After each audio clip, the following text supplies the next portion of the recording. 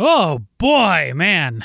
My friend Sarah and I, we haven't talked in, 4 or 5 months, basically. So we sat down. Well, she sat down at her place. I sat down here where I am. And we talked about hiking. She's a big hiker. She's got big goals. She's going to conquer them. I know it. We talked a lot about hiking. And then eventually we got into, she asked a really, really insightful question. And we got into a potential new concept for this podcast. Can't wait to talk about it with you. This episode, Out of the Hat.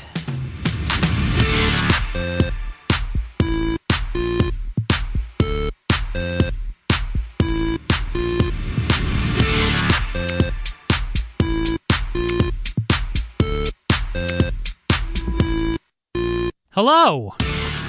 Hey, Joseph. Oh, how are you? I am doing well. How are you? That laugh. I am good. Good. So, have you listened to any of my episodes? I suspect you have not, which is totally fine. Am I going to be classified as the bad friend if my answer is no, I have not? You're the bad friend no matter what you say. Oh, well then, yeah. No, sorry, I haven't. No, see, don't say sorry. I didn't think you had. Come on.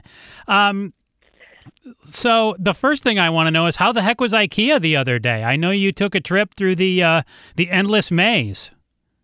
So IKEA is the gift that keeps on giving. So we went to IKEA last weekend, Jason and his daughter Gabby and I, to get her some furniture for her apartment for her junior year at ASU. And then it's been sitting in boxes, all nicely flat packed as it comes, in my dining room for the last week. And then today we finally put it together.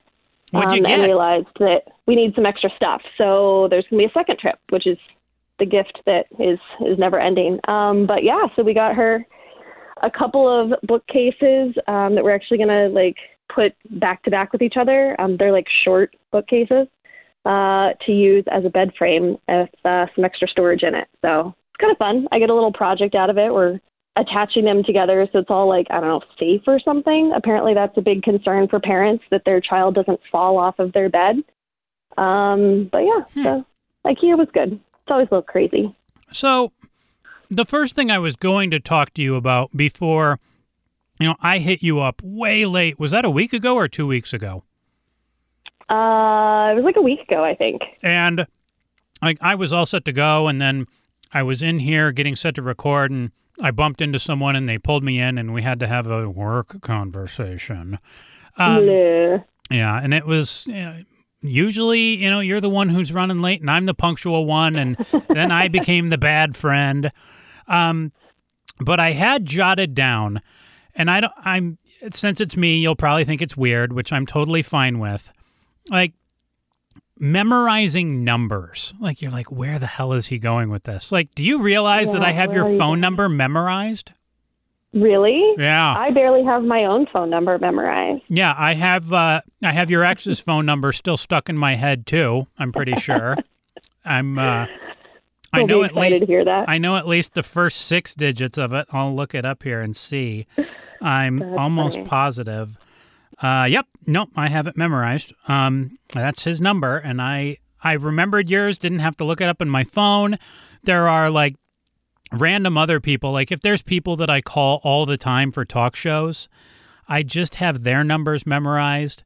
But do you have any phone numbers memorized at all other than 911?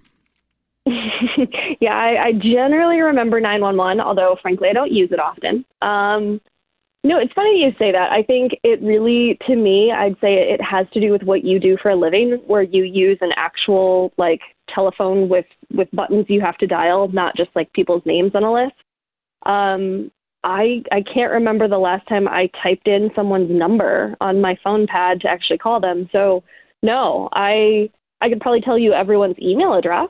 I could tell you a lot of other personal identifying information, but there is no way you remember my email address. Do you want me to say it out loud, or? Sure. Go for it. If some random people email me, I'm curious to see. So not only that, so here's the test. Like, A, I want you to say my email. I mean, you're going to go with the Hotmail address, right? You're not going to go with like my work address. Oh, no, you're like your Okay. personal one. Yeah, sure. That's fine. So you are free to give out. I have two of them. Only do whichever one is in your head. And the first person who emails me, I will send you a Papow t-shirt because I have a stack of them. So go right ahead. Give out my email address. Go. Now I feel like there's a lot of pressure. I think it has the And jackal, and I'm going to go with a number that's probably 49. No, you're wrong. Man, thought I was close. All right. Boy. See, once again, proof you're a No bad one gets friend. a t-shirt. Sorry, guys. Nope, no t-shirts. So you just said something, though, that made me realize, like, you said you haven't called 911 very often. When's the last time you did call 911?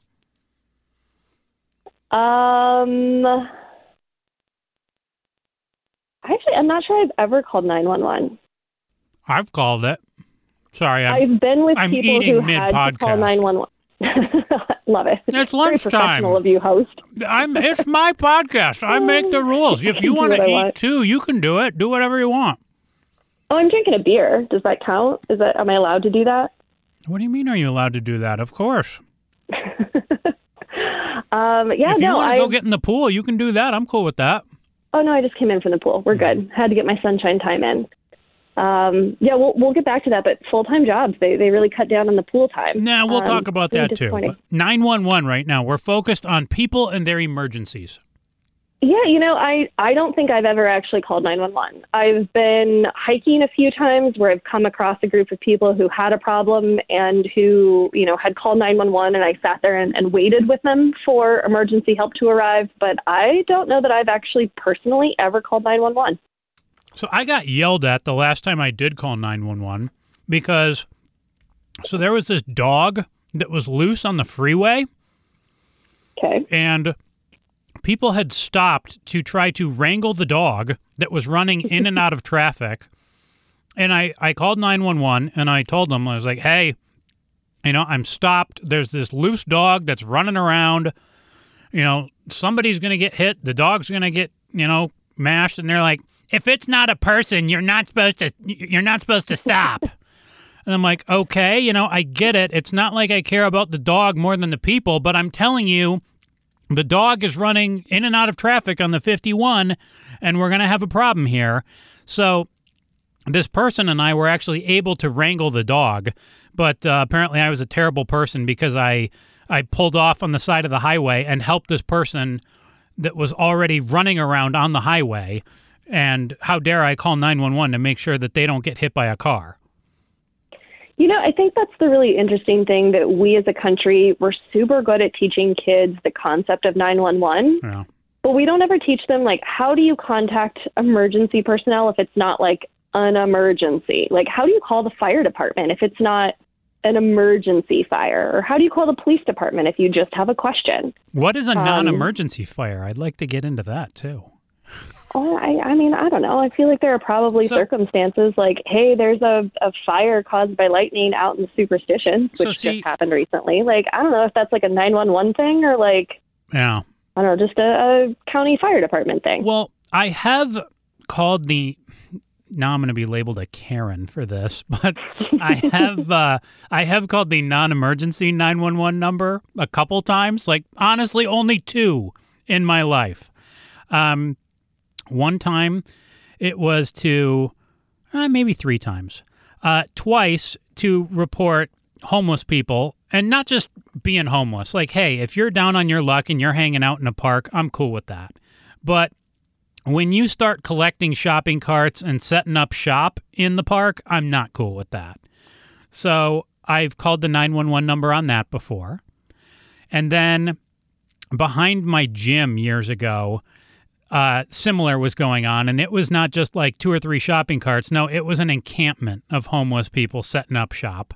And I just let the cops know, like, hey, they've decided this is their new home away from, they're homeless, so this is their new home.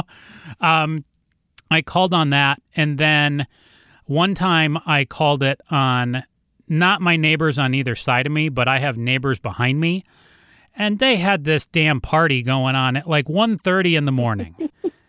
Hey, they were loud and annoying, and we've got noise ordinances, and I dialed.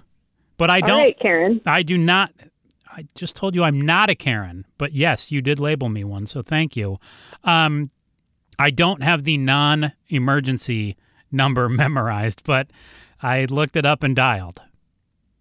Yeah, and I wonder, I think I have heard this, you can fact check me on this one, I might be wrong, but I think I've heard that there are other countries that actually have like a shortcut number that's, I don't know if it's like 611 or 711 or whatever their equivalent is, but they have a non-emergency thing that kids memorize earlier on in their life like we do with 911. So I'm always curious why we don't teach kids an alternative for like not crying wolf to 911 if it's not truly an emergency. Well, and some police cars actually have like a number that I think you can text on their car, but we just don't publicize it. Yeah. Yeah. No, we'd rather call 911 and freak out. But I think I've only called 911 like twice in my life, and I don't even remember the other. I got in a car accident one time, and I called, and my parents always told me, they're like, yeah, even if it's not an emergency, Joe, just call and tell them it's not an emergency. And that's what I did the other time. They can normally like patch you into the non-emergency number or something if they need to. That's what they did. Yeah. So let's talk about, you mentioned hiking and your non-emergency hiking fires. You were crazy in my mind, and you were going to hike something called the Pacific Crest Trail, the PCT, and it's 2,500 miles long, and you kind of hit the pause button on that. But the Sarah who I knew in college and after college, up until the last few years, you'd always be down for like, a 5-mile hike, maybe even like a 7 or 8 mile hike. 2,500 miles, though, what the heck got into you? I've had a lot of people ask me that. I don't know that I have a really great answer for it, other than, I think I just finally got to a point where career-wise, it made sense that I could take some time off, and I don't know, I just found like a love for hiking that I probably never had, at any other time in my life. I've been hiking a lot since I was a kid, like you said, like 3-mile hikes as a kid, 5-mile hikes in college, like short day trip kind of stuff. But probably maybe 5 or 6 years ago, really got into more like backpacking and overnight hiking adventures and stuff. And really just said, like, how many times in your life do you get an opportunity to go do this crazy thing for 6 months and make it a lifestyle? And was really looking forward to it. Like you said, I did put it on pause, unfortunately.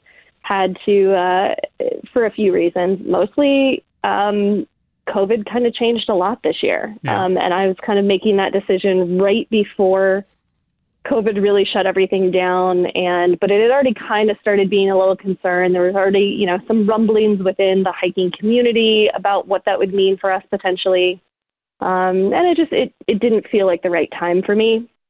So yeah, going on a 2,500 mile plus journey, I really wanted to be in the right mental space for that to be the right time for me to do that. And this year, unfortunately, wasn't, but I am definitely considering it for a very, very soon future year. I don't have a plan locked in yet, but soon. So before you're 50, you're definitely going to do that. I would say before I'm 45. Well, I think that's a safe. That's before you're 50. What? I said that's before you're 50. Yeah, like easily before I'm 50. Way before I'm 50. So how does one go from enjoying a 3-mile hike to deciding, 2,500 miles, that's cool? I mean, here's the thing. So you don't just do 2,500 miles straight. You do sleep every night, in fact. Most people break it down into, somewhere between 10 to 20 miles a day.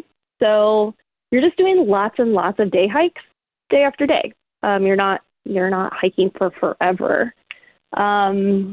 But I think for me, I read a ton of books, I watched a ton of videos, and I thought about it every time I was out on a hike.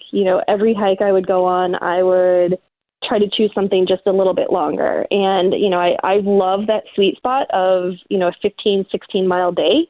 I feel so accomplished at the end of the day and also so exhausted that I sleep really well. And I really like the idea of being able to continue that day by day as a progression and go somewhere that most people can't ever go.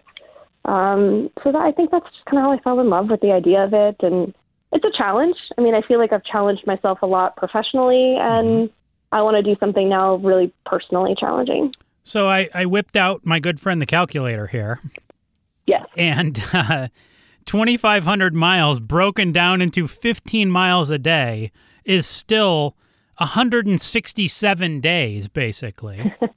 So that's where I would still argue, like, you say I'm a little bit crazy for running a marathon, which is 26.2 miles, but then it's not like I pick up the next day and do another 10 or 26 miles.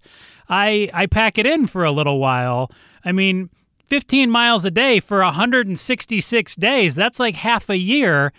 I'm guessing that takes a toll on the body. Oh, yeah, for sure it does. And that was also kind of part of my consideration getting ready for this. Was I physically prepared and ready to do it? And, that's always harder to feel physically ready for something. I'm sure you went through the same thing getting ready for your marathon. Like, you get to the day before race day and you're like, oh my goodness, I did not train nearly enough. I'm going to die tomorrow. And I think everybody has that feeling. I do a lot of half marathons because I can't push myself to do the full marathon distance. It's just boring to me. You could do it. Maybe. But yeah, no, I think everybody has that like panic moment the night before a race. I think I probably would have weeks of that self-doubt leading up to leaving to go on a 6-month hike. But I don't know. I think you just kind of mentally just put yourself in the space where like you're going to be uncomfortable. You're going to doubt yourself. You're going to have days that you hate it. Mm-hmm. And, there's just kind of this common way that people think about it in the hiking community. They say like never quit on a bad day. Like if you want to quit the trail because you get 2 months in and you're like, this just isn't fun for me, or my body hurts and I just am not adjusting to it. Quit on a good day where you can feel good about it. Don't quit when you're like, it's been pouring down rain and it's 110 degrees and I haven't had water for 5 miles and I hate everything about this. Yeah, do it on like day 3 or 4 when you miss, watching Modern Family. Pack it in. Exactly. Yeah. That's what I would do. Right. It's a big mental game. I agree. Huge physical accomplishment, but it's also a big mental game from what I understand. And I'm looking forward to that part of it because that's like a big challenge for me to feel like you're still happy doing what you're doing every day. It's just so funny to me, like to touch on one thing and remind me to get to the other here too. With marathons, I would argue I've always felt prepared when I've done either a full or a half. Like the thing for me is like I just wonder like, gosh, am I going to have to use the damn bathroom? Like, because that sucks because there's always a line. There's not enough of them. Sorry, had to belch. But it's what happens when you eat mid-podcast. But I've always felt prepared. Sometimes I feel like I drink too much water the day before. But in general, I feel like I'm prepared for that. I don't know that there is a way to prepare for 2,500 miles other than just set in and see how it's going and take it day by day. And that would be the thing that as a total novice, I would say is you just have to approach it day by day. If you look at it and you say, I'm going to do 2,500 miles, that's going to seem scary and intimidating and you're going to want to pack it in. But if you say, I'm going to do 15 miles today, and 166 days later, you say, I'm going to do 15 miles today, you can get there. You just make it part of your routine. You do. And you start off smaller. A lot of people start their first week, you're maybe doing 8 to 12 mile days. And, you've got all day to do it. That's the thing that, so many people you have to wrap your head around. Like, you have nothing else to do other than walk. You're just walking forward. So, you walk for a couple of hours, you take a break. You walk for a couple of hours, you have lunch. You walk for a couple of hours, you take a nap. That's your day. There's nothing else you have to do, in the real world, so to speak. We're fitting in some sort of exercise or training for a race in with a job and visiting your friends and going to the grocery store and mowing the grass and all of those things you have to do in life. And when you're on a through hike, that's just the only thing you have to do. And so you get to really spread it out throughout the day and enjoy it and embrace that and, have some hard miles and then take a break, and build up as you go and go with those early days being slower and bigger breaks. And by the end, a lot of people do a 30-mile day where, you're up before sunrise and you're hiking through the day and, it gets dark and you finish up, or you maybe do a little night hiking. And that's just where you're at, and you're able to do it because you've worked up to it so hard. So, it's hard to picture. Even with myself, it's hard to picture my body feeling good enough to do 30 miles in a day, day after day after day. Well, I think you could get I can there. only cross my fingers and hope I'll get to that point. A lot of people realize that that's not for them, a couple miles or a couple months in. So you never know, but I'm really looking forward to it. So I do, as it is now, 8 miles a day, 6 days a week. And it doesn't feel so bad. I had a little shin issue for a while, but I think I could get up to 15 miles every day. The difference is that it's hiking. It's not like you're just strolling down the sidewalk. Yeah, there's a lot of elevation on certain parts of the PCT. The desert section is the first 700 miles or so. And, people that don't live in Arizona or Southern California often find that the desert section is just brutal because you're not used to the heat and the sun and the sand and, and everything that comes with that. That's the part I'm honestly looking forward to the most. I hike well in the desert. I love living here. You've always laughed at me. I get cold easily, and I'm the one wearing a sweatshirt when it's 62 outside. Let's be honest, more like 92, not 62. It could be 92. I might still wear a jacket. That's true. So the desert is notoriously pretty flat, a lot of elevation changes, but kind of more rolling hills. And then you get into the Sierra Nevada section that is really mountainous, and you get to Mount Whitney. It's kind of an offshoot off of the PCT. That's the highest mountain in the continental United States. And so you get some really, really big peaks, some really sketchy traverses where you're going through and it's still snowing or snowy in, June-ish. And that's a part that I really don't have a way to prepare for living in Phoenix. So that part will be very different from me compared to a lot of people who do it coming down from the Pacific Northwest, who are more used to weather in that sense, or a lot of the people who hike the PCT, they're coming from foreign countries where they have bigger snowy mountains and they're just used to it. So it's really interesting how you can meet up with people and hike with people who have totally different hiking backgrounds and who have, some strong suits here and some strong suits there. And a lot of people form what they call tramilies or trail family to be able to hike with people who can kind of help give you advice and support throughout the parts that you're maybe not as good at. And then, vice versa, you can lend that to them on the parts that you are more experienced with. Yeah, and I think my biggest fear for you is I lived with you for a while, and I just remember you'd sit there and say, "Why do you laugh? Why do you laugh?" You're not going to explain why you laugh? No, it was the way you said it. I lived with you for a while. You were a pain in the ass to live with. No. Let me tell you how. No, that's how bad Sarah processed it. That's not how nice Joseph delivered it. All right. And we'll get into that more here too. But I just remember you would sit there some days and you'd say I'm bored. And it's yeah. Well, yeah. I can't imagine there's going to be an amusement park on day 32 of the PCT. I'm guessing you're probably going to get bored. Yeah, that's fair. I am notorious for saying I'm bored. I think I literally said it an hour ago. See? It's kind of my thing. Yeah, I don't know. I think actually going back to your first question of like, how did I come up with this crazy plan? Like, I really don't get bored that way when I'm hiking. It's just a really different mental experience for me. So, there'll be days where for sure you're on, a long, flat, boring, straight stretch of trail for 7 miles. And like, yeah, 100%, I'll be the one who's like, okay, do I have internet? Can I call someone and like talk to them while I walk through this boring section? That'll for sure be me. But I am more likely to be bored in everyday life in my house, even if I have all the TVs and the internet and the contraptions and the people and everything else around me. I don't know. I can't really explain it. I don't feel that way on trail. That's interesting. What scares me the most if I was to ever try to do anything like this is the part that seems to excite you the most, and like the tramolies that you just mentioned.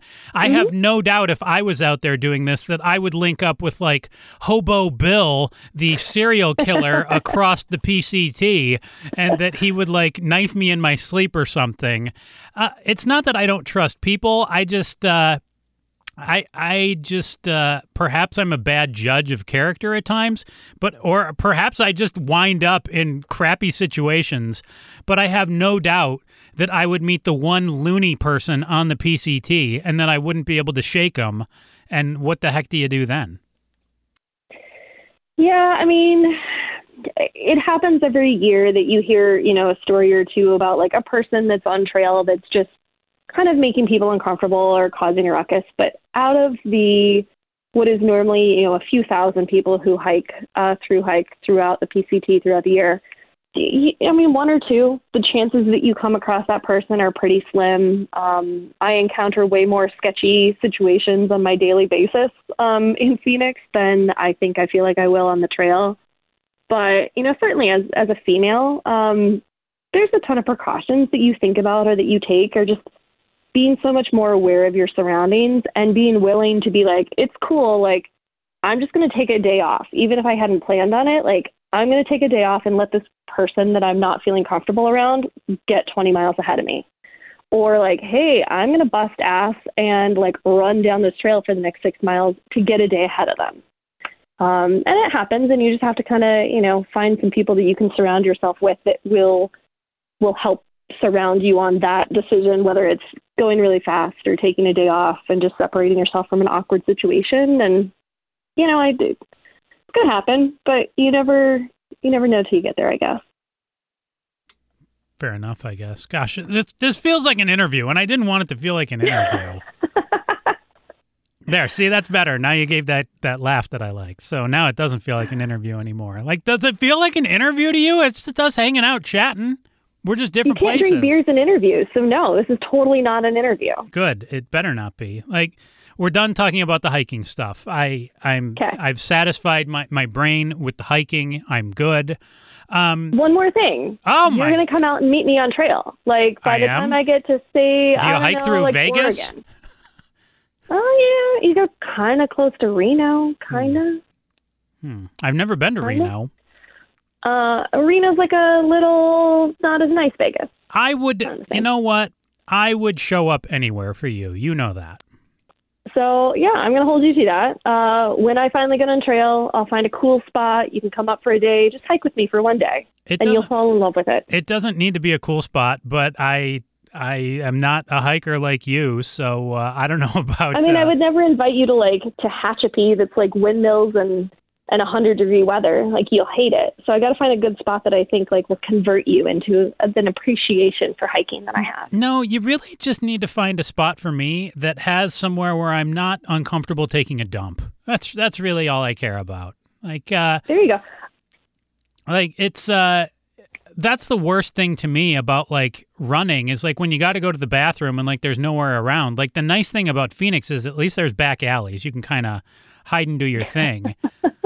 I'm just being honest. I mean, so in this case, I mean, there's trees, there's bushes, I don't. It's funny that you bring up the pooping thing. I feel like it becomes the thing. Why is that funny? So I have a chronic illness. Like it happens. No. Okay, it's not funny that way, but it's funny that in normal life, most people don't really talk about that part of their life very often. That's the part that I would think about a lot. But as you bring up running or hiking or mostly sports of any kind, like everyone is so much more freely talking about those parts of life, and it's so interesting to me how I would very rarely have a conversation with my parents about pooping, but my hiking friends, like it comes up 8 times a conversation. So it's really funny that you bring it up. But yeah, I mean, think about it. Like, how many times do you get to like take your morning break and do your thing on the top of a mountain, like looking out at this like amazing scenery? Now you do if you're hiking. Otherwise, you're in some like weird gas station bathroom on the QT on the corner at 19th Ave, and no one wants that. There's nothing wrong with the QT at 19th Ave. I used to live right there. Sorry, that's wonderful. Just threw QT under the bus. No, look, that bathroom is probably the most luxurious place you'll stop along the trail. Could be. There are plenty of people. You also hear stories about people actually like camping out for the night during bad storms, like in the outhouses along the trails, because that's nice. The best way to get out of weather and really bad, wind and storms and stuff. So, it's kind of a rite of passage. At some point, like you spend a night camping in an outhouse and you just do it. Oh. So makes for good stories. Yeah, you really hooked me there with, hey, you can come camp in an outhouse. Yeah.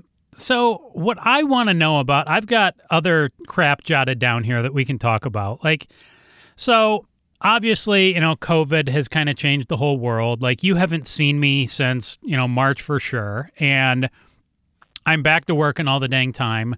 And I would hang out and see you somewhere, but I have not eaten in a restaurant since early March. I'm still not there. Are there, things that obviously you can pick up the phone and call me anytime, but is there crap that you would like to bring up right now that you would like to just chat about? That's what this podcast is all about. We just chat. We hang out. No, honestly, like I miss actually seeing people in person so much. And in fairness, we didn't hang out a ton pre-COVID. Like we're both really busy and it's sometimes hard to find time to get together and hang out. But I'm kind of a hermit, the idea that you could. You are kind of a hermit. You keep some weird hours. You make things challenging to hang out with you. But I miss the idea that we theoretically could hang out. Like that's the part that like is so annoying to me about COVID and everything happening. But at the same time, I kind of feel like it's our responsibility to like kind of all be hermits right now. And we don't love it. Especially in my household with Jason and his daughter Gabby's been living with us. And so it's like 3 of us in the house. And, you kind of get tired of seeing the same 3 people every day. But if we could all just stay at home and do that for a few weeks, we'd probably all be better off. But no, I just miss hanging out. Sorry, I took a big bite of sandwich.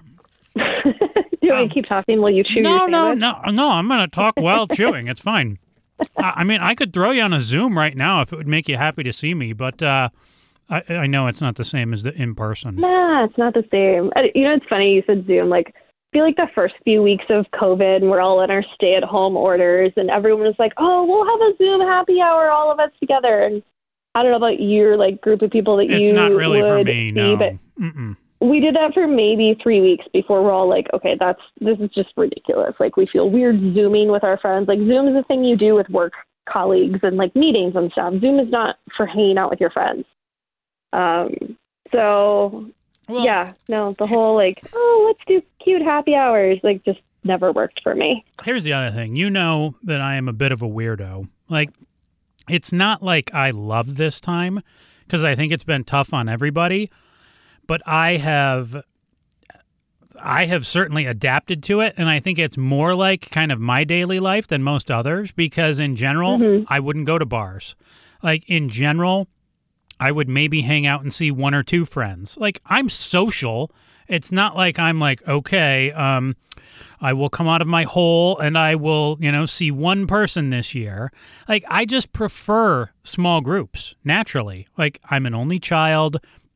I've never been, like, Like if I go to a party, I much rather sit there and observe everybody else or find one person to talk to as opposed to like socialize with everyone. It's not that I think they're bad people. I like to, kind of hang out and observe. Like when I go to Vegas, I love to walk the strip and see what everybody's up to.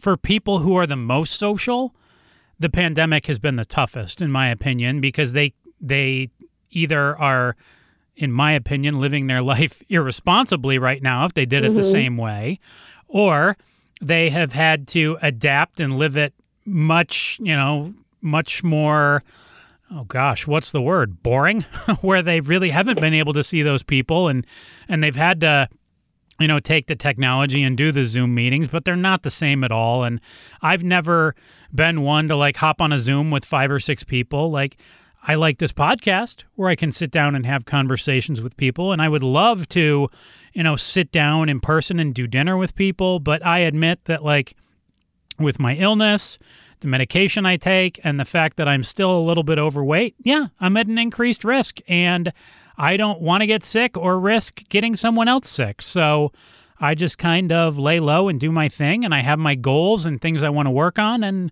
I'm slowly getting there one step at a time. Yeah, and I think we took kind of like an intermediate approach to it. Like we've been out to restaurants a couple of times to eat in a restaurant, but super few and far between. And understand, I'm not judging people who go to restaurants. It's not for me right now. Yeah. Yeah, and I think, we're lucky the 3 of us don't have any underlying conditions. So like I'll admit, like we're super lucky that we don't have to be as worried about it. So we've gone out a couple times, but not very often, and really only when like, okay, like we're going to take one day this week and we're going to really reward ourselves for the last 3 weeks that we didn't go out anywhere. So it's been kind of fun and at least a way to kind of feel like we're rewarding ourselves for being good humans and like doing what we should be doing. You mentioned, I think we figured out. Go ahead. What? Go ahead. I was going to say, we figured out pretty early on, like with my like small group of friends, like we were going to make a little island. And we were all going to basically like quarantine ourselves on our island together so that we could still hang out with a few people, still have that social interaction, but not be, out and about with lots and lots of people where we're increasing our risk dramatically. So we have Jason and myself and 2 other couples who have been, or 3 couples who have been kind of like, we call it our island. And like, we're the only people that hang out with each other. Like we don't go hang out with other friends outside of it. Like pretty much everybody's working from home. So it's a really small group that we felt comfortable knowing like we're all taking it just as seriously as each other. We're all wearing our masks all the time when we're out. We're all super conscious about, cleanliness and whatever. And so it's been nice to have that little group that you can feel comfortable with. It helps, like, we also all live within, like, a mile of each other, so we get to actually see each other still and, like, do things in person, but in a really small group where, we've all said, like, hey, we're responsible to each other. Like, you can't go out and do a bunch of irresponsible stuff because then you can't see everybody again for 2 weeks. Or you can and you just lie about it, which is what I think a lot of Americans do right now. Yeah, and I guess that's the thing. Like, I trust all of my friends, and I want my friends to trust me enough that we, like, have been super transparent. If someone needed to go, fly to visit their parent because something happened, they're like, cool, we'll see you in 2 weeks. And, everybody's been really, really open about just like, oh, I had to go do this and this came up, or like, oh, someone at my office tested positive, so like I'm not going to come see you guys for 2 weeks just in case, out of an abundance of caution. And so I don't know, it's been nice to have that social interaction, albeit in a very limited sense for my normal circle of people. But just to know that everybody that I'm surrounding myself with, like, are taking it as seriously as we are. No, I like that. I think that's good. I've got my moron roommate who I see pretty much every day, and he's working from home now. So, this podcast gets me away from him for yet another day. And I'm back to working at work full time. So I'm away from him during the week, which is nice. And I get to see the people at work who I'm close with, which is good. But, there's a lot of other people who they want to hang out with me, and I just tell them, like, hey, I'm just not at that place. And nobody's been, a dick about it. Everybody's been cool about it, which is good. But I think at this point, we've all kind of hit acceptance and we're all just at the same point kind of like, when is this going to end? Like, is it going to be, are we going to get a vaccine that's, going to end this, or, are people just going to eventually just kind of get over it? Like, what's the deal? But I think we're at that point now where we're past like the stir crazy, and we're just kind of gray with our mood. It's not great. It's not awful. It's just kind of like, I'm here. I'm ready for another day of Well, it sounds so cliche, so I absolutely hate this phrase, but it's the new normal. It's just what we have to deal with for some undetermined amount of time. And, depending on who you ask or what news article you read, or, maybe a vaccine's coming soon, maybe it's a year. Does the vaccine even totally solve this? Probably not. So I think we all just have come to, for the most part, accept that like this is going to be the case for a while, and we just have to find something that can make you not go crazy, but also keep you safe. And that has to be a personal choice for everybody. And honestly, like even within my own household, like there are 3 of us who feel very differently about it and have, at moments kind of gotten on each other's nerves with like, well, how come this was okay to you, but that's not? And, it's really brought out an interesting dynamic between people that you think really well. Well, I could nerd out on the vaccine for a while, but I won't subject you or anyone else to that. But like, yeah, the odds that we come up with a vaccine that's like the measles, mumps, rubella shot that is like, yeah, you only need to get it, twice and then you're good for the rest of your life is very, very thin. If they come out with a vaccine that, like the flu shot most year, they say protects roughly 40 to 70% of people. And obviously you have to get it every single year for most people. They say that if they can come up with a vaccine that works on 50%, that they would deem that a success, like a rousing success. So, that's the kind of bar that we're dealing with here. And again, it's much more likely it would become an every year kind of thing, because we're probably just going to have to deal with this for at least a while. It's unlikely that we're just going to come up with a vaccine. It's far more likely that we're going to say, you know what, we're going to take the risks and deal with it, or we're going to bite the bullet and get the vaccine, because the odds they come up with one that's like, yeah, you only need it once every 7 years, probably not going to happen in the next year or two. Maybe 5 or 10 years down the road they get there. And yes, they're working on a lot of different vaccines in a lot of different countries. But I don't know about you. I'm not hopping on board the Cuban vaccine, which came out this week, or the Russian one, which came out a couple of weeks ago. And I actually talked to my doctor recently and asked him, like, when a vaccine comes out, like, how quickly would you recommend I go and get it? And he's like, yeah, pretty quickly.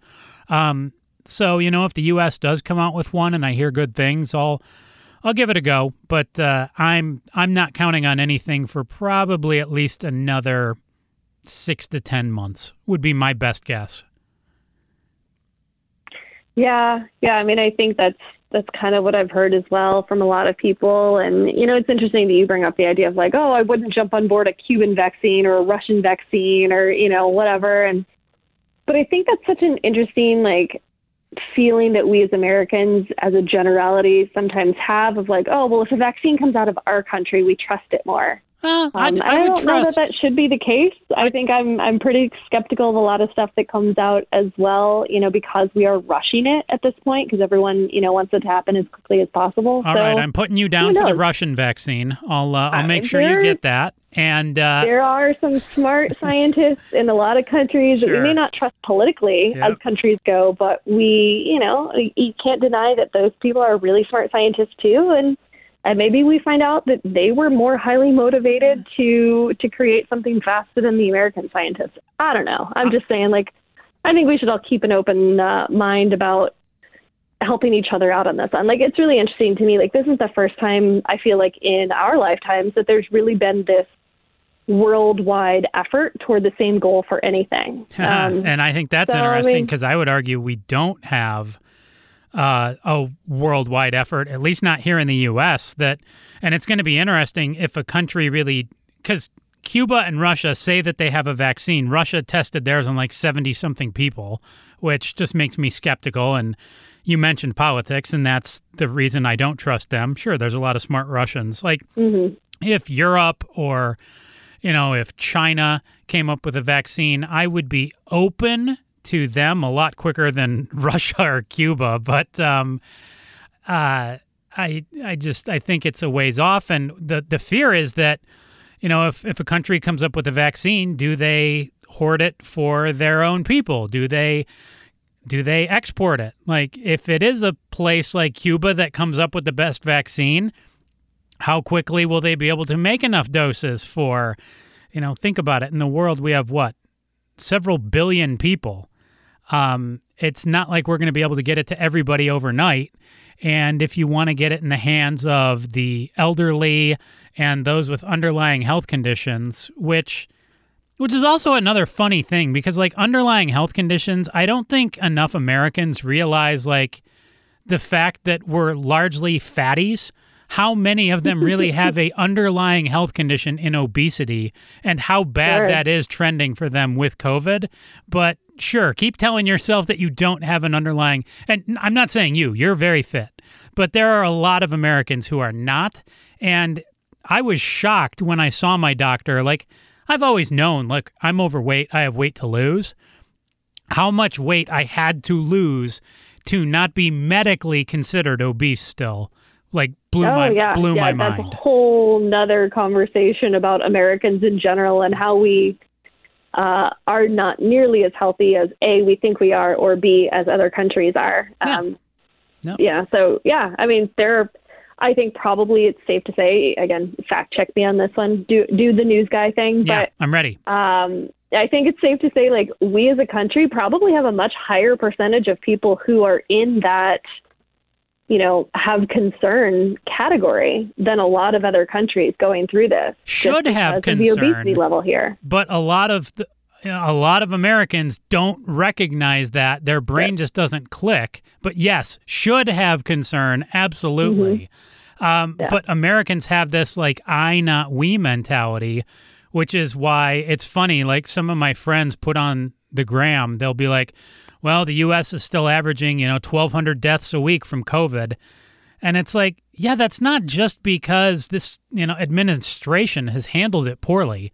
It's also because we have this I, not we mentality here in this country where we don't trust anyone and we don't work out and we sit on the couch all day. Like, it's not just the president's fault or the people in power. Like, you do have to be responsible, and perhaps if you put down the potato chips, you might be in a little better, state of health than, and I say that as I just ate a sugar cookie, but hey, I've lost like 60 pounds. I'm crushing it. Totally not judging. No, I know. Not at all. I'm willing to call myself out on it. Like, I am still technically obese, looking good and obese. Yeah, right here. But like, to your point, like, that's exactly the point, right? Like, that you're like, hey, I'm going to live my life how I can. I'm going to make changes where I can, but I'm also going to recognize, like, it's a slow process, and still going to eat a sugar cookie once in a while. Have to. But I'm going to do what I can also. Yeah. And, and forward progress can be slow and can be incremental when it comes down to being healthier, but we've all got room for improvement. Where do you think you have room for improvement? Oh, Joseph, you're so cute. Thank you. Now you have to answer. I would say honestly, like, this whole COVID quarantine, stay at home, stay away from stuff has actually been really tough on me. I not only started a full-time job again, but just trying to avoid crowds of people and not knowing how crowded any particular trail or area would be. Like, I haven't been hiking or running as much as I did in the, year leading up to March. And so that's been really like the toughest transition for me, is figuring out where to find the time and where to go, where it feels comfortable and enjoyable still, where I don't worry about like, well, how many people will I pass? How close will we be on a really small trail?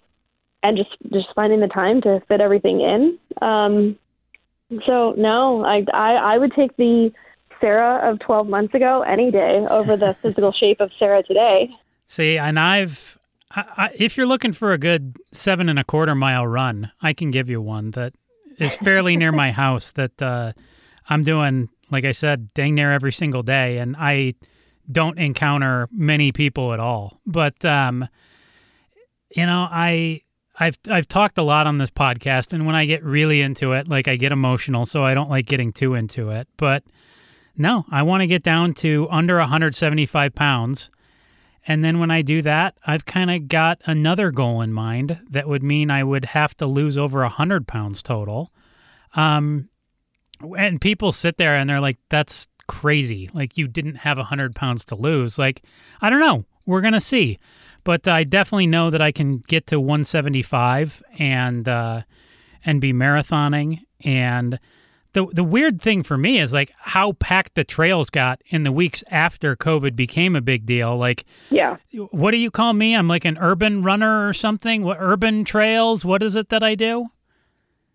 We went on like, you called it like an urban walk one night or something. Yeah, I can't remember what an urban walkabout, I think is what I called it maybe. Yeah. So like running, I still have great paths to go on because Yeah. I can get out there and I can find all the flat spots that, you know, don't have all the crazy curbs and stuff. And I know how to avoid all the people. But the trails, my friends who do get out and hike are like, man, if I don't go at like 4 a.m, there's all these like recreational hikers now who get out there and think they're a badass the one day every 2 weeks they decide to do this. Yeah, no, I totally felt that. And, you know, I had been hiking pretty much probably 4 or 5 days a week leading up to all of this. And, you know, I have a pretty high tolerance for heat, so I would go in the middle of the day sometimes. And, you know, there's almost nobody out there. And then as soon as everyone kind of started this work from home scenario, and a lot of people for the first few weeks were maybe not working at all, it was just hordes of people out here. I'm like, where did you all come from? Yeah. You know, it was people, and my thing, you know, largely is because I do have a lot of experience hiking, I carry a lot of water. I always carry like a little first aid kit. Like I carry, you know, stuff in case something happens. And I'd see these people out there with like 12 ounces of water, like sandals 6 miles from their car wearing some flip-flops. And like, what are you doing? Like at some point, I'm going to have to rescue you, or you're going to have to call someone to come rescue you when something goes wrong. And that's the part where, like, I never want to feel like I'm putting someone else in jeopardy that's going to have to help me out. Like, I want to be self-sufficient if I'm out there. So look at you being responsible. I know, right? Yeah. So it was tough to see people in those first few weeks, like, super glad that they're out there and they're enjoying the amazing trails that we have in the area. And, like, I love to see that. That's awesome to see people, like, be excited about being outside. Yeah. But it's also tough to feel people like aren't really prepared to be out there either, and weren't always super receptive to like, hey, are you sure you don't want a second bottle of water? I have some extra. You know, so it's a little bit of both to see like excited that people are really embracing the trail system, and you know, the more people that like doing it will hopefully make decisions that financially support it and things like that. But at the same time, like, gosh, it's painful to watch people not be prepared and just like meander through, like totally unaware of their surroundings. I hear you. I'm right there with you. Like the best thing for me, and I promise I don't say it to brag, but it's like this transformation that I've been on where there's somebody who came into the station the other day who I know him, but we're not friends. He doesn't work here. He kind of like just pops in once in a while, and he's like, "You've lost a lot of weight." It's like, I can't wait till this crap ends, and I can hang out with you, and you can say like, "Yeah, you don't look any different," or "You look really different." Like, I look forward to that. Like, because I don't know. Like, I get up every day, and it's like just one day to the next to me. Like, I can tell you this, like, I know I've lost weight because A, the scale doesn't lie when I get on it every few months. B, I just have so much more energy when I run. Last year when I was doing it, it was a slog. Work was tough. I was dealing with a lot of really difficult things here.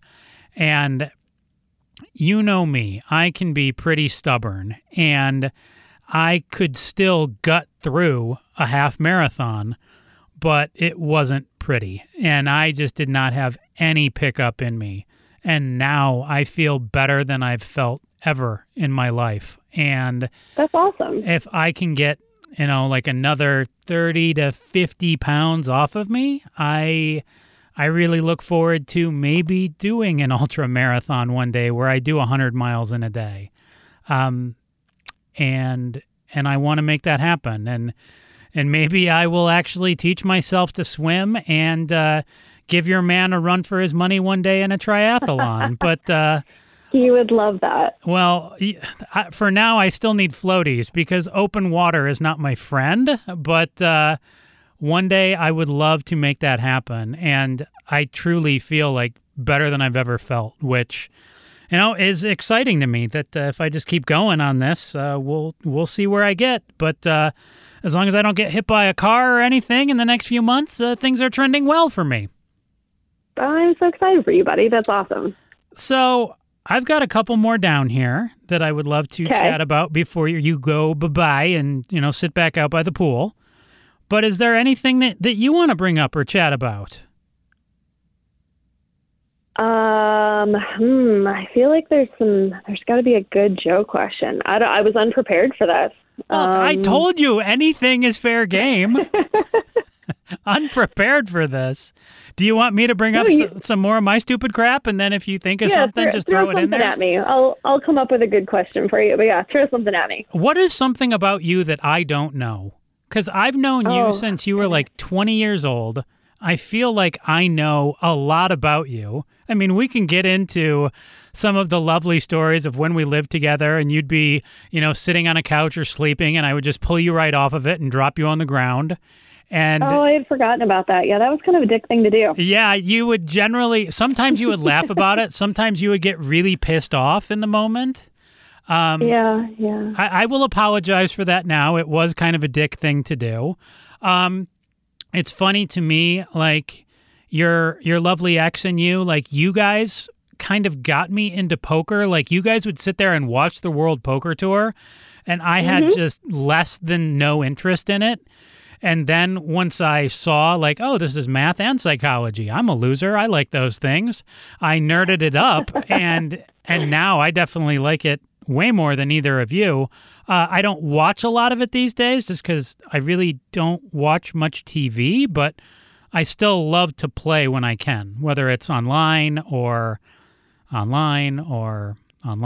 I don't feel safe in a like casino the only option right these now. days. Well, the casino's open again, and you can go, and they basically put you in like a plexiglass bubble. But really? A friend told me the other day they will play seven-handed down at Casino Arizona right now, and there is plexiglass not just between the dealer and you, but also between all of the other players. But I still I've heard enough things about casinos right now that, man, would I, love to go. Like, there is no place I would rather go right now than Vegas, but there is no place I would rather not be right now than Vegas. I feel terrible for them that, like, all the shows are still shut down as far as I know. The buffets largely are not back, and the casinos are just a hotbed for germs, but I want to go, and yet I don't at the same time, if that makes any sense. No, it totally does. I think, we're all looking to get out and go do the thing that makes us feel the most like normal again. And, for me, it's probably on a big backpacking trip. I would have 100% said Joe wants to go to Vegas. Yeah, I do. So I get it. Yeah. But I just lay low here. Maybe November, December, I'll feel differently and I'll go. Like, if you do want to go and you feel up to it, I encourage people to go because I feel awful for them that they're a tourist city and they're crushed right now. But I just know for me, it's not the right time quite yet, but it will be one day. Yeah. But you totally dodged the question like a big cheater, something I don't know about you. Let's go. Yeah, I kind of did. So here's a fun fact. Yeah. I watched Hamilton for the first time this morning. Oh, did you? We had donuts in Hamilton this morning. So I've officially gotten on the Hamilton bandwagon, at least enough to say I've seen it. You never went to see it when it was here? No, nope. And I had never listened to it before. I literally had like zero exposure to Hamilton. Have you been to anything at Gamage?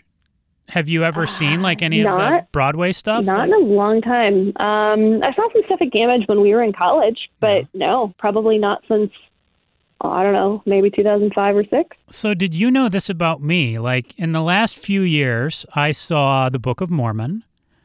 I saw Hamilton. I saw some.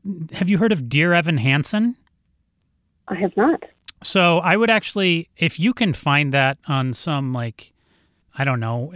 I mean, it's a Broadway thing, so you kind of have to see it in person. But somebody probably took an illegal stream. Dear Evan Hansen was my favorite out of all of them, and it won awards too. It was pretty popular. I tend to like the ones that are not just sing-songy, and Hamilton is all sing-songy. Whereas Dear Evan Hansen has some dialogue and some sing-song. Okay. So I've seen all of those. Gosh, I saw. I'm trying to think of what the heck it's called. It's like the Wizard of Oz one, but it's not. Oh, Wicked. I saw Wicked. Wicked? Yeah. Okay. So I didn't see that one either. no, those are the 4 that I've seen, and I would rank them: Dear Evan Hansen, Wicked, Book of Mormon, and Hamilton actually 4th. But I appreciated all of them for different reasons. Just Hamilton was a little tough to follow and too much sing-along, but very, very good and, super talented. What did you think of it? So we watched it at home this morning, and we watched it with the closed captioning on. Yeah. Because I had heard from a lot of people that, like, obviously some of the lyrics, if you haven't listened to the music before, you don't pick up on like exactly what they're saying because a lot of it's pretty fast. So we actually watched it with closed captioning, which is something I literally never ever do in movies. But I think it really helped to kind of doubt. follow along with the story. I think I wouldn't have gotten as much out of it, understanding wise, if we had just watched it. But I also felt like, you're paying attention to reading words, you kind of lose some of the nuance of like what's actually happening maybe in the corners of the set and some of the lighting changes and stuff like that really makes theater as impactful for people as it is. So, I'd maybe watch it again without the closed captioning just to kind of experience more of the visual part of it. It was good. I don't know. My group of friends, my island has been really into it. So I feel like it's all we've talked about for a few weeks, like off and on, is like, oh my God, somebody will watch it for the 5th time. And then we talk about it for like an hour. I would recommend some of those others. I'd be curious to see what you would think of those because I had your reaction. Like I didn't see Hamilton first. I saw Book of Mormon first. And Book of Mormon is very, very funny and raunchy.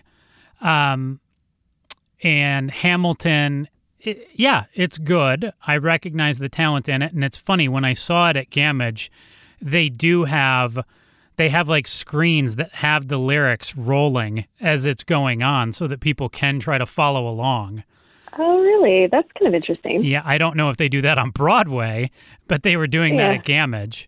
And it definitely helped a little, but it was, like I said, like my least favorite out of the ones I've seen, but everything I've seen has been an award winner, so it's tough to really, I don't know if Wicked won awards. It probably did. But it got me into Broadway, seeing some of the stuff that I did, and I would love to see like Cats and like the Phantom of the Opera at some point and like see some of these things that like people have talked about and see like what I think of them. But I would give some of those others a run if you can find them and see what you think. We can trade notes. Yeah. No, I would definitely watch them. I think that's probably what is the most interesting part of Hamilton to me is just the impact that it's had on people who are not, sort of theoretically theater people in their normal lives, or people who had never expressed interest in watching a Broadway show before, or, watching a musical or going to live theater of any sort. Like, it's really interesting to see how I think they did such a good job of making it new and modern, and with the cast that it had being as diverse as it is, like it brought a new mix of people into considering that as something that they would go see in person or watch, the movie version or whatever. So I think it's a really good thing. I think it's something that was much needed in diversifying what is traditionally a very stagnant Broadway kind of group of people. No doubt. So I don't know. I think it's super cool. It was fun to watch, and it was probably better than like my normal Saturday morning of like 4 hours of HGTV or Criminal Minds. Not going to lie, I watch a lot of Criminal Minds reruns. There's nothing wrong with like Flip or Flop or House Hunters for like 3 or 4 hours. We watch a lot of those. And then I think, I want to do more projects to our house. And then it escalates. And then Jason looks at me like, stop watching things that are going to make us have more projects. I just want to sit here. You don't even own that place. Why do you want to do projects there? Because I'm bored, Joe. This is all circling back to previous conversation. I get bored easily. Come work on my house.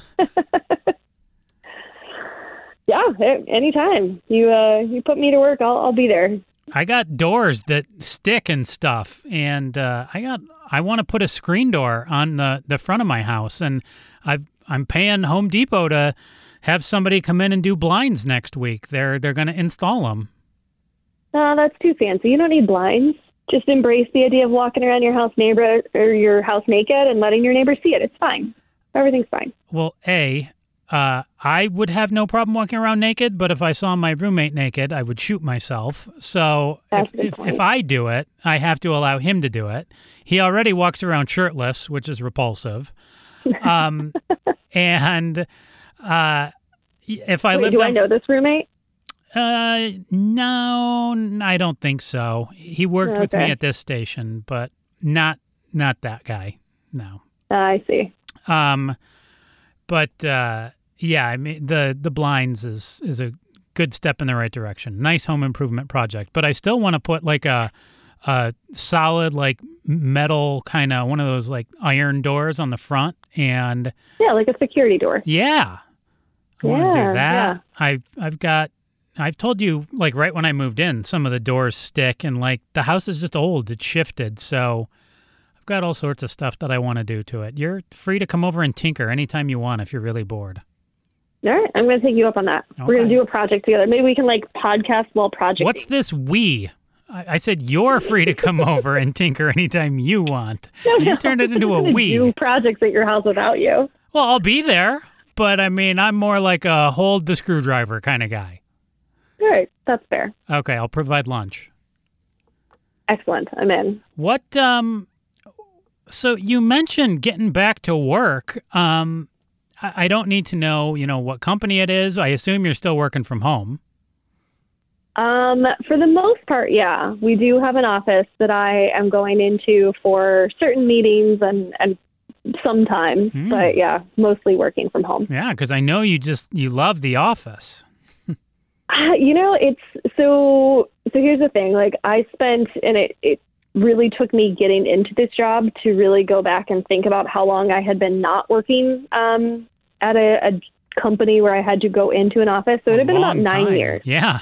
So for 9 years, I have worked for myself. I own my own business. I just did contract work, and, and a lot of it was full-time contract work, but it was still all remote. It was still my own clients, and I was still kind of my own boss for the most part. And so this has been a different shift for me that is good. I really like where I'm at. I like the group that I'm working with. I like what I'm doing. But there's just, even if you like it, there's a mental shift in I'm my own boss to like I have a boss or multiple bosses, which takes some getting used to for a person who's spent 9 years kind of doing their own thing. Boss, so, yeah, it's been a little more difficult than I envisioned in some ways, but also kind of easier than I thought in some ways. I kind of like the parts where I do go into the office.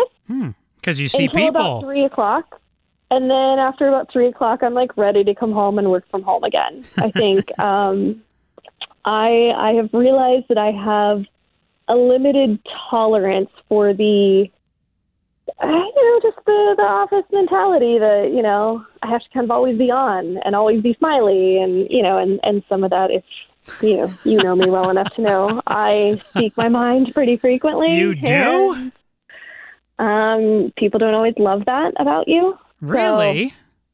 So, yeah. But for the most part, it's been really good, and we're doing some really cool stuff that is exciting to be a part of. Man, I'm offended. You should have put me down as a reference, and I could have told them all sorts of things about you and the Sarah filter, and it just would have been great. Yeah. No, I think they all learned pretty quickly that I don't have a filter at all. So if you ask me a question, you're going to get exactly what I think about it. Just be aware of that if you ask me questions. I was pretty blunt and pretty open about that early on, which I think sets the tone for everyone knowing what they got themselves into by bringing me on board. Is there anything from college, any fun memories of hanging out together, either at the radio station we worked at then or living together, that you would like to bring up? You know, it's funny. This actually just came up mentioning my job the other day. Part of my role in the job, we were doing some recordings of just some screen captures of how our technology works and the product that we're launching. And someone was in a meeting with me, and they're like, "Oh, you turned on your radio voice for that." And I just kind of laughed because I don't think anyone actually knew that I worked in radio, or that's kind of how you and I met, obviously, kind of working in radio. And so it was really funny to have someone who knew nothing about my background be like, "Oh, your radio voice." And, so it made me laugh. But I think that's always one of those things that I always kind of think about on how, you and I became friends, or how I met so many people just by, gosh, what a cool opportunity to just get on the radio and kind of say anything we wanted for the most part. Mm-hmm. And granted, you could listen to the radio station from a 50-foot radius. It's not like we broadcast a real far distance, but True. Still pretty cool. So it always makes me laugh when people reference that part of my life and don't really know about it. So, but yeah, way back in the day with you and I on our own radio show, we were kind of like big stuff. Yeah. We did. I tell people all the time that, you and I did do a show. I had my sports show going on. Obviously, I lived with you and another dude senior year. You've been a big part of my life for coming up on almost 20 years now. Gosh, that's crazy when you put it that way. Yeah, you're kind of old. Yeah, thanks. You're welcome. So are you. No, I could not be younger. I believe I'm actually, aren't I, are you coming up on a birthday here? Do you have a birthday? I'm older than you. I do have a birthday every year. It happens. No, isn't it June? Oh, it was in June. Okay. Did I wish you a happy one? I think you did, yeah. Yeah, I'm going to give you credit for it, even if you didn't. I'm sure I did. Do you still have Facebook, or did you delete it? I still have it. I use it for some work stuff here and there, and just to see what other people are saying about me, I guess. But if you have it, that oftentimes tips me off to the birthdays, and then I might either text or call and reach out that way. Yeah, no, 20 years. It's a long time. We're old people. Yeah, coming up on that. What? So this is one of your last chances. Any other crapola you want to get into now? Okay, so you've been asking me lots of questions. Yeah, the whole point of the podcast is to just ask whatever the heck you want. I much prefer to be surprised and caught off guard. I like it. Go. I don't know if this is really going to catch you off guard. I'm ready to be caught off guard. So tell me, why me? Why this week? Why'd you reach out? What do I bring to your podcast, Joe? Oh, well, this is episode big number 32. Ooh. Yep. And when I think 30... Wait, is this just you've run out of other friends? I'm friend number 32? No, I've put some people on twice. I mean, you're at least friend 26. I think. Yeah, you moved up 6 slots like that. No, actually, you might be in the top 20 because I've done episodes of my own too. So I've monologued a lot of these as well. So no, I don't know. There's some weeks where I think, gosh, I want to get in there, and I have this idea that I know I can do 30 minutes or an hour on by myself. Which I know you're sitting there and you're like, good God, like listening to Joe. An hour of Joe? Listening to Oh, Joe monologue for an hour. Yeah. So I'll jot down a few things and I'll just go to it because A, I feel it makes me a better radio talk show host. B, I enjoy it. It's kind of like my own version of therapy doing some of that. So I'll do some by myself. Some of them I've talked to my dad. And have you ever seen those books in the store called like My Mother's Story or My Father's Story, and they're all blank just with questions? Kind of. I know what you're talking about, yeah. Yeah. So I have one of those books, and I'm working through it with my dad, and also just like kind of randomly bringing up other things and asking other questions. So that's part of the podcast as well. And then I read this book, and I've talked about it a lot. It's called StrengthsFinder, and it helps you like amplify your talents in your life and like turn them into strengths. Okay. And one of mine is like, it's called Learner, is how the book talks about it. And I really like having, one-on-one conversations with people.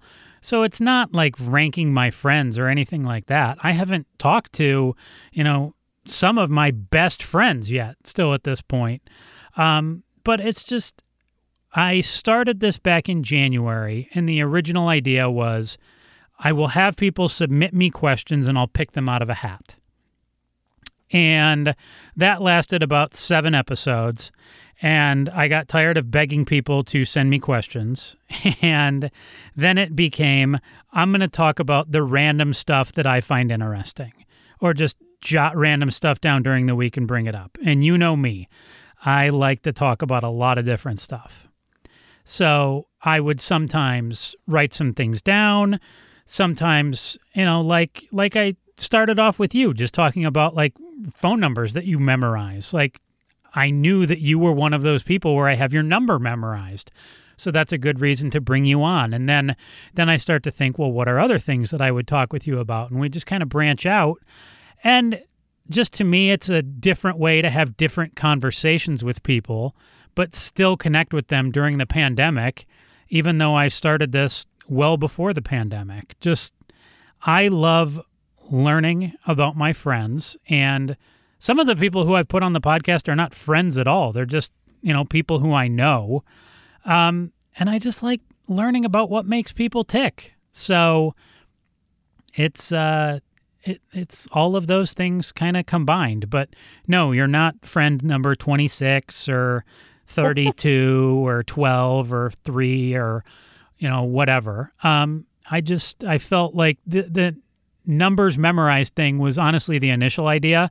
And then I just had jotted down a few other things, and obviously we've gotten into some other things since then. And I look at how many people are listening to it, and it's cool because I don't reach out to people and ask them like, "Hey, are you listening?" But some people reach out and tell me, and it just it gives people something to do during the pandemic for them. It lets them learn more about me. At this point, they're probably sick of hearing me talk about that book or my weight loss or any number of other things, but I hope that it does expose them to the fact that I do just like learning, and I like knowing about why you want to hike 2,500 miles in, half a year, and, sharing stories about when we went to school together, or, your goofy laugh, or us hanging out, or me dumping you off the couch, or any number of other things. Like, I enjoy those things. They're part of who I am. I like reminiscing, and I like to put it out there for other people to hear if they want to check it out. I love it. So I have a question for you now then. No, you are only allowed one question per episode. Sorry, No, you'll have to wait You'll have to wait 2 months to ask your next question on episode 87. That's ridiculous. What's up? No, okay. So I love your description of like why you do this and how you just like to learn things. Yeah. Is there like, what's the one thing you want to learn more about that you like have never either had the time to look into or research, or like do give me something like Joe wants to know that Joe knows nothing about. Oh, my goodness. I'm glad you brought this up. Oh, such a big one for me, honestly. And I don't mean this as a backhanded compliment or a front-handed compliment or anything. One of the biggest drivers, and it would lead to a whole nother podcast, is just women. Okay, like you and every other guy out there. But I Yeah. like that. I mean, No, that's insightful. No, but here's how I mean it. I'm a single guy. My ex and I broke up a little over a year ago now. We're still good friends. She's been on the podcast a couple times. And I'll be honest with you. This is the third episode I've recorded today, and I talked to two guys before you. So this is nothing that I've ever talked about on this podcast, but I do like to understand people in their relationships and just how people tick. But such a big part of that is, people and either who they're with or who they're not with. And the biggest thing that I want to learn that, I wouldn't say I struggle with it, but I'm just fascinated by it. Obviously you're in a committed relationship, but yeah, just women in general.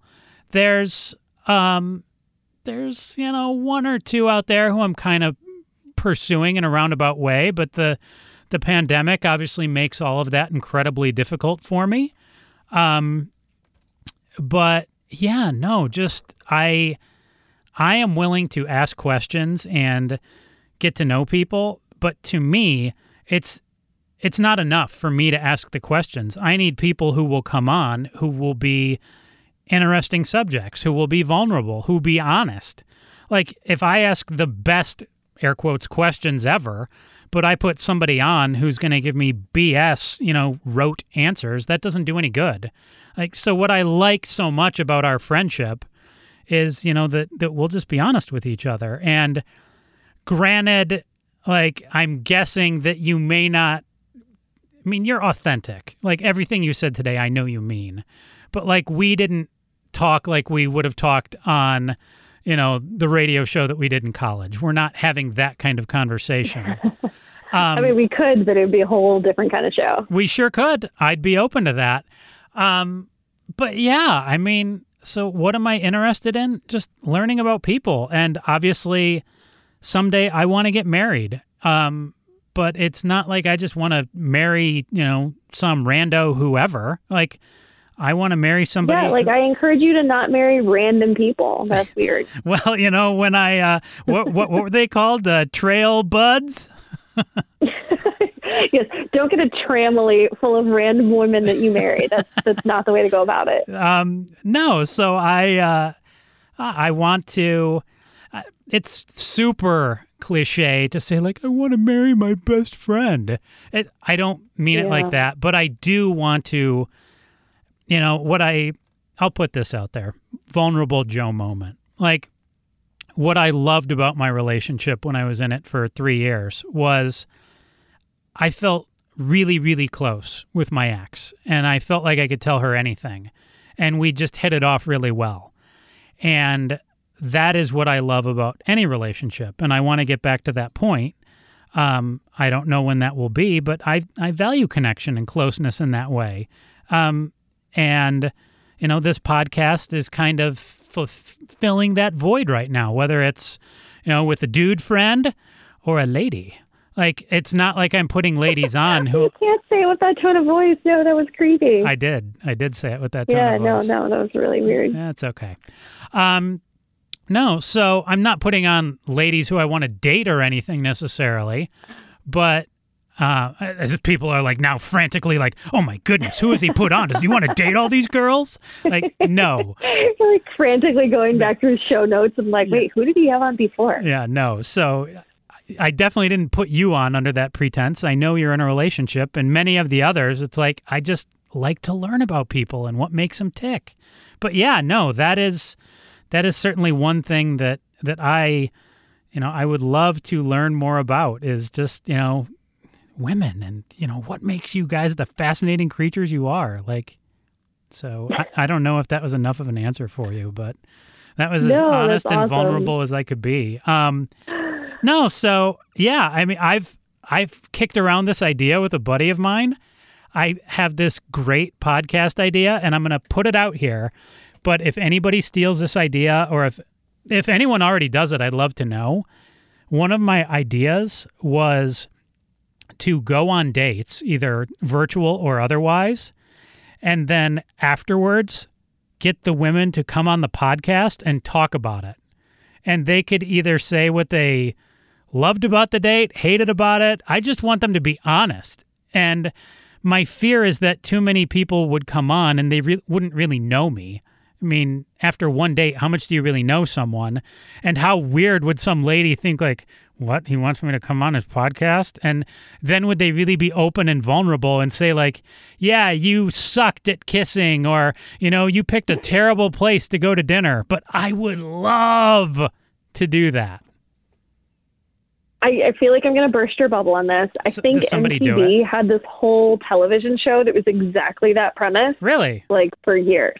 I'm pretty sure it was MTV. Real World? VH1. It feels like no, not Real World. Oh. I'm going to have to look it up now that I've told you that. But I've seen this happen before. Okay. But I love the idea of doing it as a podcast, and I love the idea of you hosting it. I think it's brilliant. But so entertaining. But here's the problem. Like, again, to the heart of what I was getting at with you, like, if your subject isn't open and vulnerable, how good is it really going to be?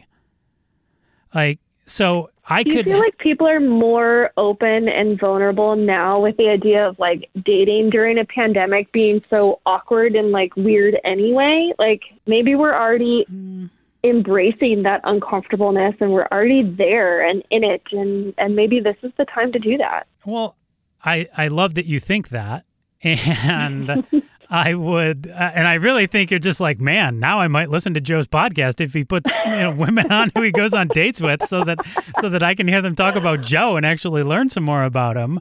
But no, my fear would be that they would be super nervous, and I never want them to feel awkward, and I don't want it to become like this session of, like, yeah, well, you were boring. That's why we're not going to go out on a date anymore. Like, I don't want it to become like just us taking shots back and forth, or her feeling like she can't say something and take a shot at me. Like, look, if I was willing to do that podcast, which I am, I'm 100% vulnerable. You can say anything about me, but I don't know. I think it's a pretty good idea for a podcast. I'm sure somebody's done something similar or is. So there's somebody who I follow on Instagram. Her name is Serena Kerrigan. And she did this show on Instagram called Let's Fucking Date. Have you heard of this at all? I have not. So she would go on virtual dates with people. She lived in New York. So, when the city was fairly closed down. And I think she used to work at Refinery 29, and she's like an influencer. She's pretty popular. I loosely kind of got that idea from her, but this would be different. I mean, she wasn't then interviewing her subjects after the dates so much. And I mean, she's a girl, I'm a guy. It's totally different. She was going out with all dudes. I'd be going out with all chicks. I don't know. That's just an idea that I had that I would love to make happen, but you know me, I tend to put too much on my plate, and I actually feel like I've been responsible about that lately, where, I'm on the weight loss journey, I'm working hard, reading at night. Like, do I have time for someone? Ooh, what have you been reading lately? A Good Walk Spoiled was the last book that I finished by John Feinstein. I actually just had somebody else on the podcast. I read their book. It was one of my former interns. His name is Scott Rubenstein, and he wrote a book that is geared towards young adults about networking. And I read his book, and I'm trying to give you the exact title of it because it doesn't just roll off the tongue.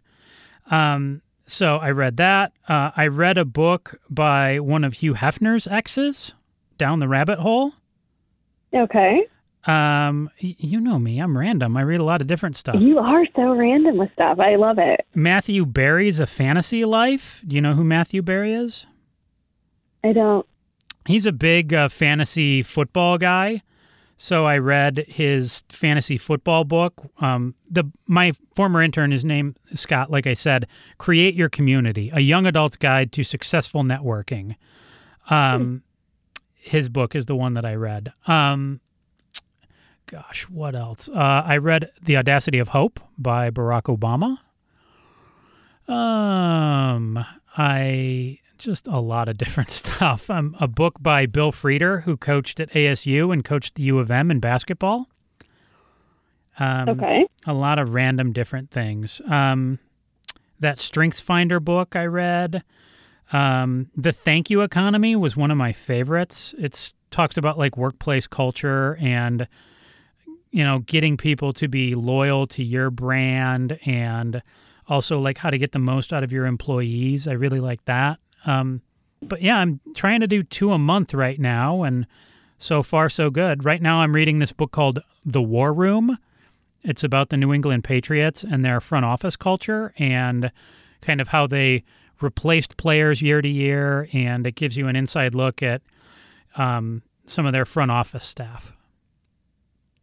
Super interesting. Yeah, you are so varied in your interests. It's always fascinating to me to see the variety of stuff that you're reading or that you're listening to. Yeah.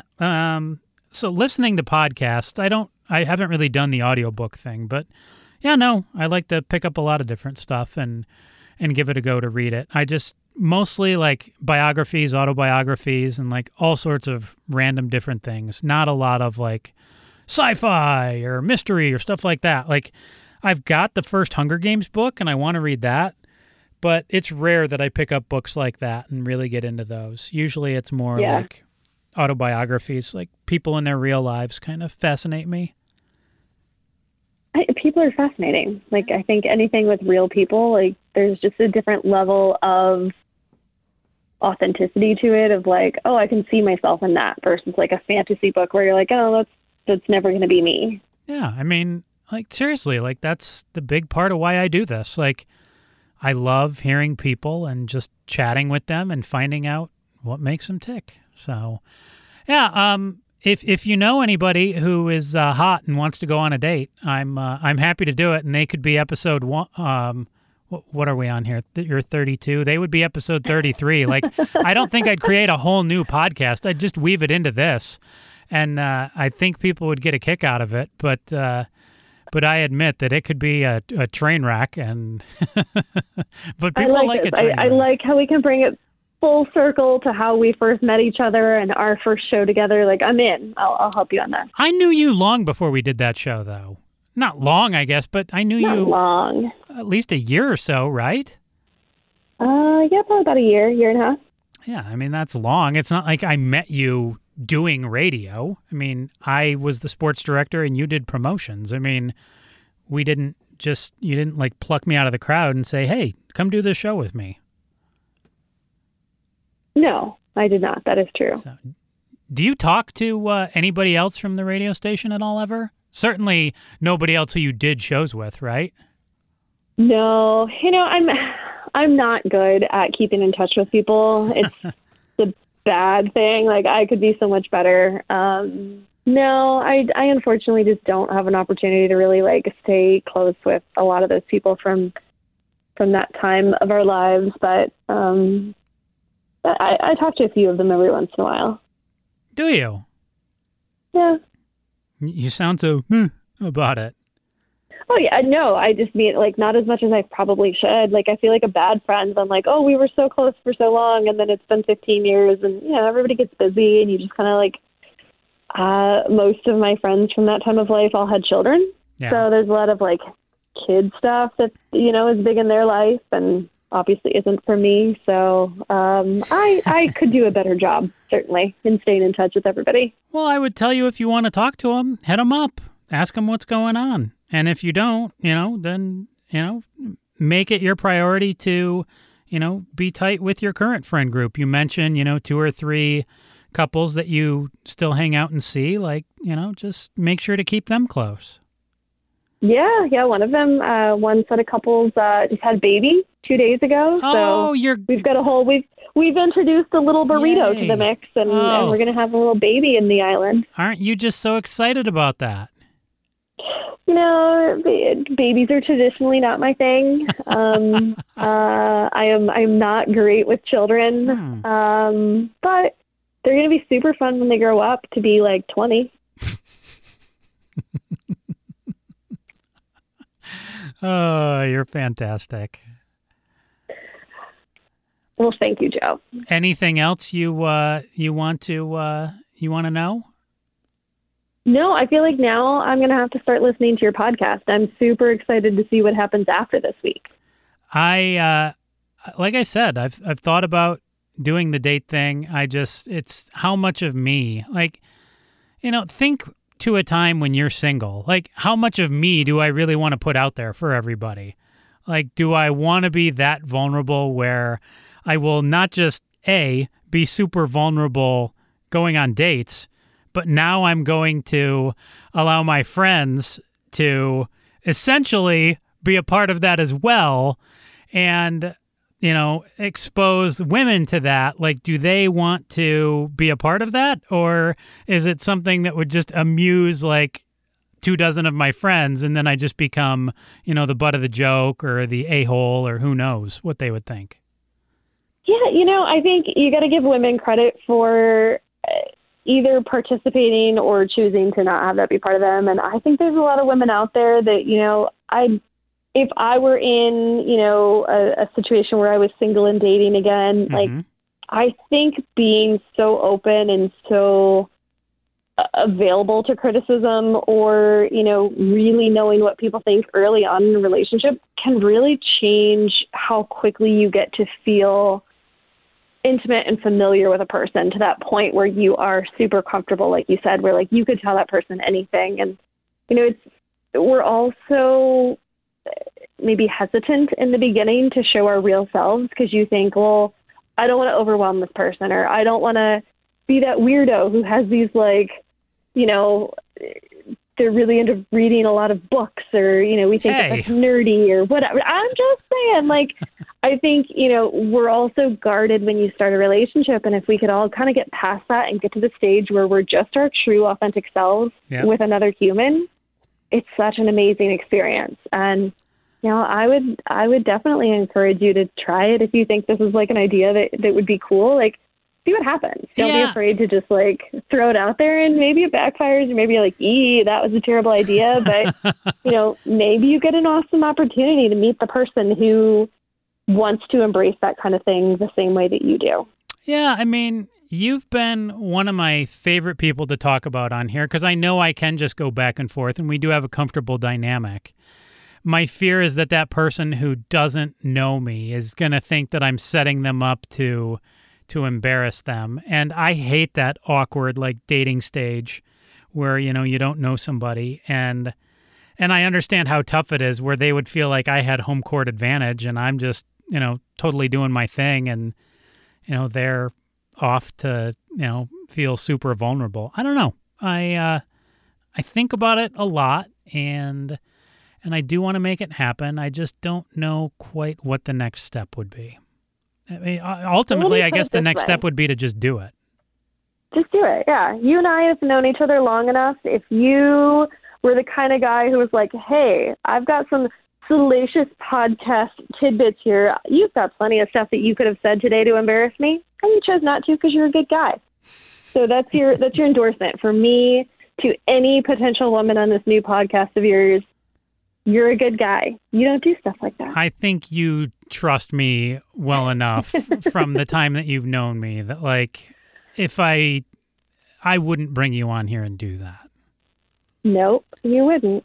You would dump me on the floor off of the couch. Yes. But yes, I'll I forgive would. you for that. Yes. It was still funny at times when I would do it, and you would laugh. And then there were times where you would not laugh, and I probably injured you a time or two because I can't. I think. Go ahead.